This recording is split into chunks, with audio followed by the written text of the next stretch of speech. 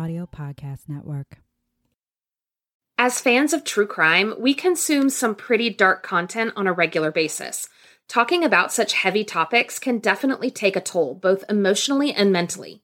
That's why we are sponsored by BetterHelp. BetterHelp is customized online therapy that offers video, phone, and even live chat sessions with your therapist, so you don't have to see anyone on camera if you don't want to. When my anxiety gets bad or when I just feel overwhelmed by life, it's really nice to have someone to talk to.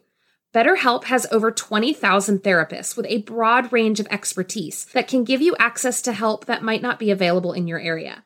You just fill out a questionnaire to help assess your specific needs, and then you get matched with a therapist in under 48 hours. You can schedule secure video and phone sessions, and you can exchange unlimited messages. Plus, everything you share is completely confidential. You can also request a new therapist at no additional charge anytime. Join the 2 million plus people who have taken charge of their mental health with an experienced BetterHelp therapist. So many people use BetterHelp that they are currently recruiting additional therapists in all 50 states. Get 10% off your first month at betterhelp.com/bitesized. That's betterhelp.com/bitesized. Welcome to the True Crime Podcast you can binge on your lunch break. My name is Joy. I am a school librarian, obsessive researcher, and lifelong true crime nerd. Each week, I'll be bringing you a new case to dissect. We'll focus on the facts, giving exposure to some of the lesser-known stories in the true crime world. You never know what you might learn. This is Bite-Sized Crime.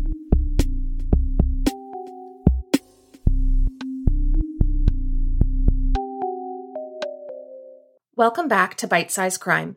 This week, I'm bringing you a missing persons case from the Navajo Nation, a case that, like many, has not received the attention it deserves. This episode discusses sensitive topics, so listener discretion is advised. On the morning of June 15th, 2021, 33-year-old Ranelle Bennett and her mother, Rose Yazzie, were making party plans. Ranelle's daughter was turning 10, and they wanted it to be a special occasion. Rose had raised all of her children, including Ranelle, on the Navajo Nation in New Mexico, and now she was also raising Ranelle's 2 children.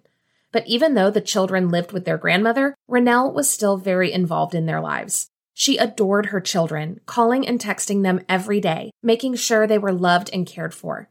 Ranelle had never gone more than a few days without seeing them, and she was so excited to be celebrating her daughter's birthday with a family gathering that night. Rose and Ranelle finished up their plans and agreed that Ranelle would come over to Rose's house later that day to help decorate for the party. But as Rose prepared to leave, Ranelle suddenly gave her mom a huge hug, something she didn't often do. Rose later recalled that Ranelle was emotional, that the hug seemed almost desperate in a way. She told the Durango Herald, quote, "She hugged me for a long time. I can still remember that hug. And she had kinda tears in her eyes. But I didn't think anything of it until I started driving off. And then I was wondering why she held me that long." The hug lingered in Rose's mind as the hours passed and Ranelle still hadn't shown up. Rose tried calling Ranelle's cell phone, but she didn't answer, and all of her text messages went unread.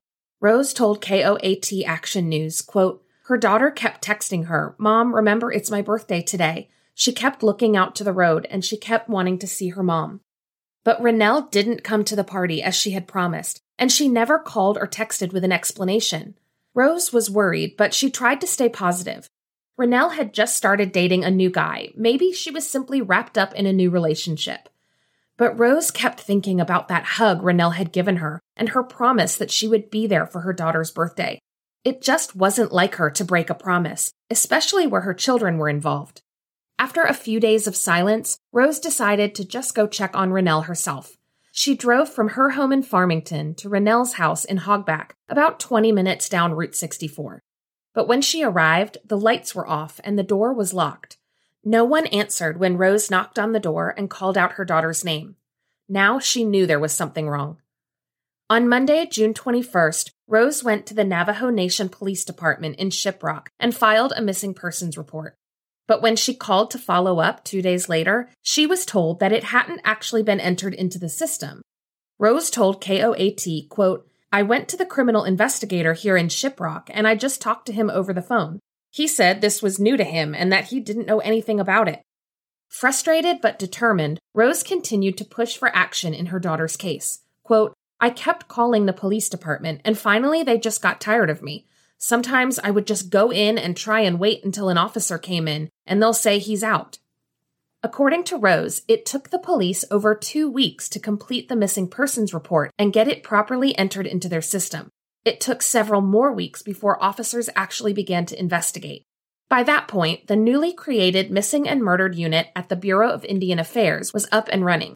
It had been formed by Interior Secretary Deb Haaland in April of 2021 as a way to combat the staggering number of missing and murdered Indigenous persons in the United States. In mid-July, federal agents showed up at Ranelle's house in Hogback to search for evidence. Rose told The Guardian that the agents bagged some items and promised to be in touch. So again, she waited. Then, Rose heard some news that made her stop in her tracks. Ranelle's boyfriend had been arrested in Shiprock. According to the Navajo Times, Kendale Johnson, who went by KJ, was wanted by Shiprock police in connection with a local crime spree that included breaking into homes and stealing cars. He was also wanted on federal firearms charges. In July of 2021, KJ and 5 other suspects were apprehended after a police chase and taken into federal custody. The revelation that Ranelle had been dating such a dangerous person was surprising to Rose. Ranelle and KJ had only known each other for about a month when Ranelle disappeared, and the family hadn't even met him yet. They really didn't know anything about him. Rose thought back to the day she had last seen Ranelle. She told the Navajo Times that KJ had been in the house, but she hadn't seen him. Quote, she was talking to me and I said, is KJ in the back there? She said, yeah. So KJ was in the back in the bedroom.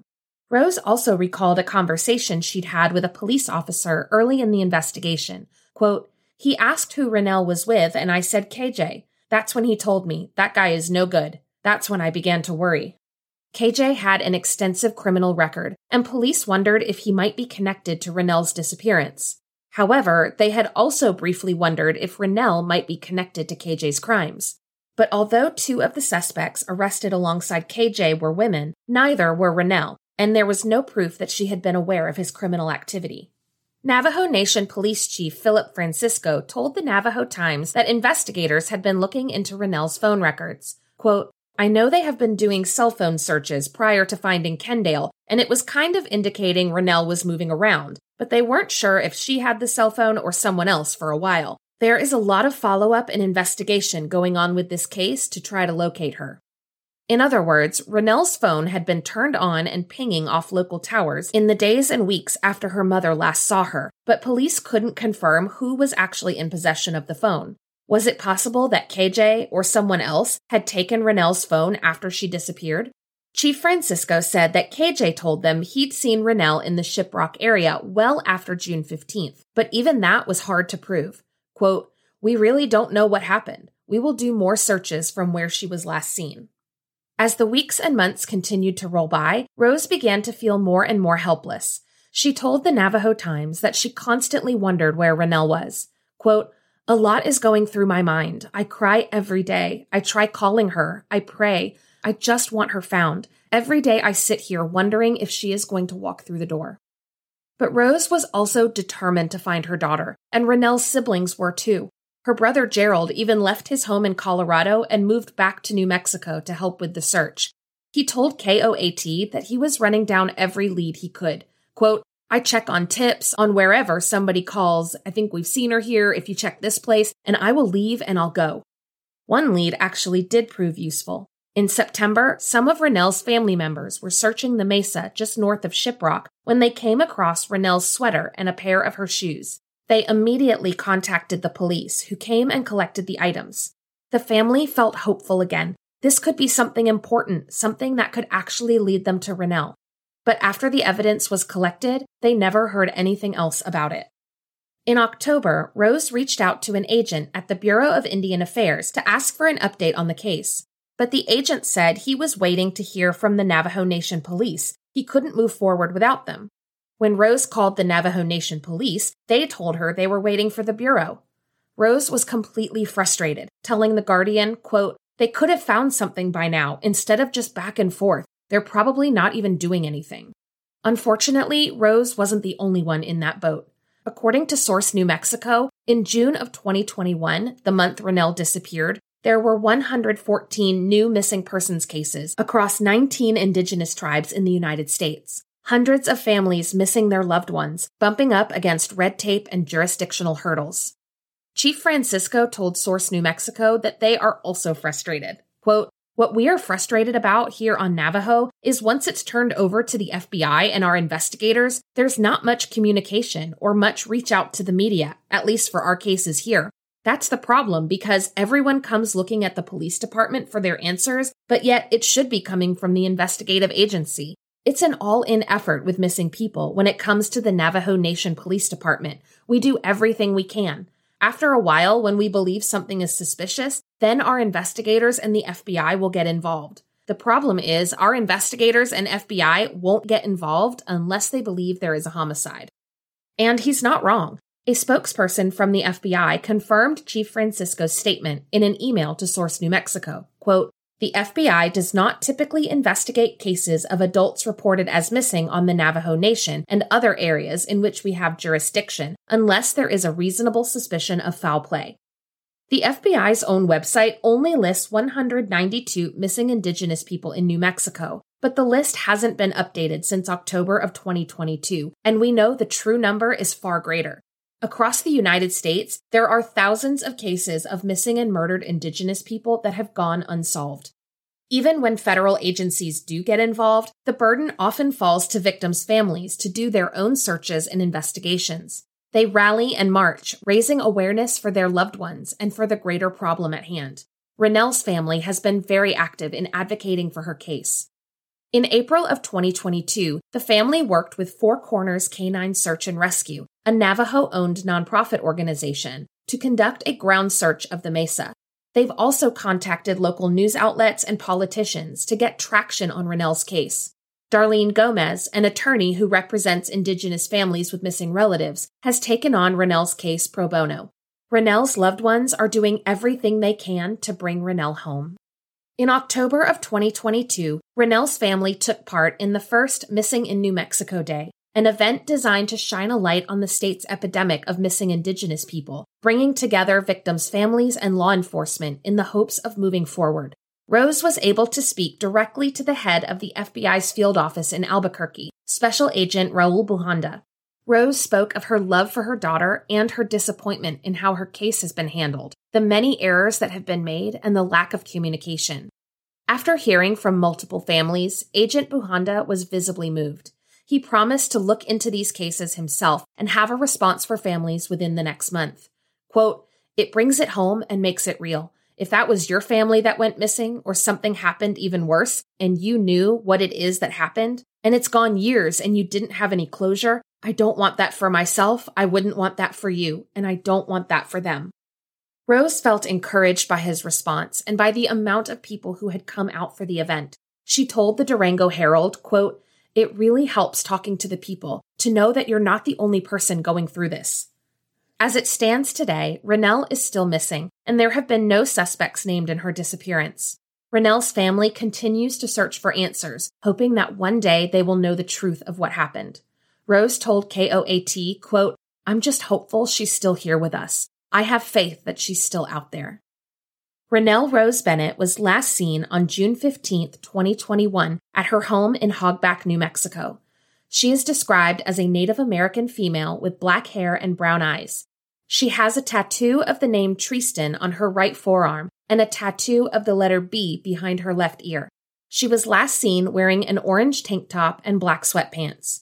If you have any information about the disappearance of Ranelle Bennett or her current whereabouts, please contact the Navajo Nation Police Department in Shiprock at 505-368-1350.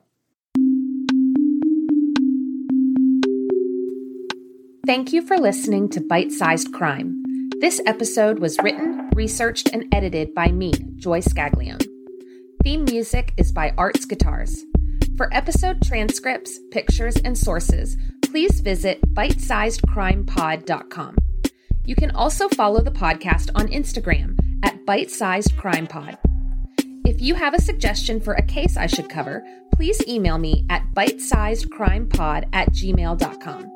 And be sure to subscribe and review on Apple Podcasts or wherever you like to listen.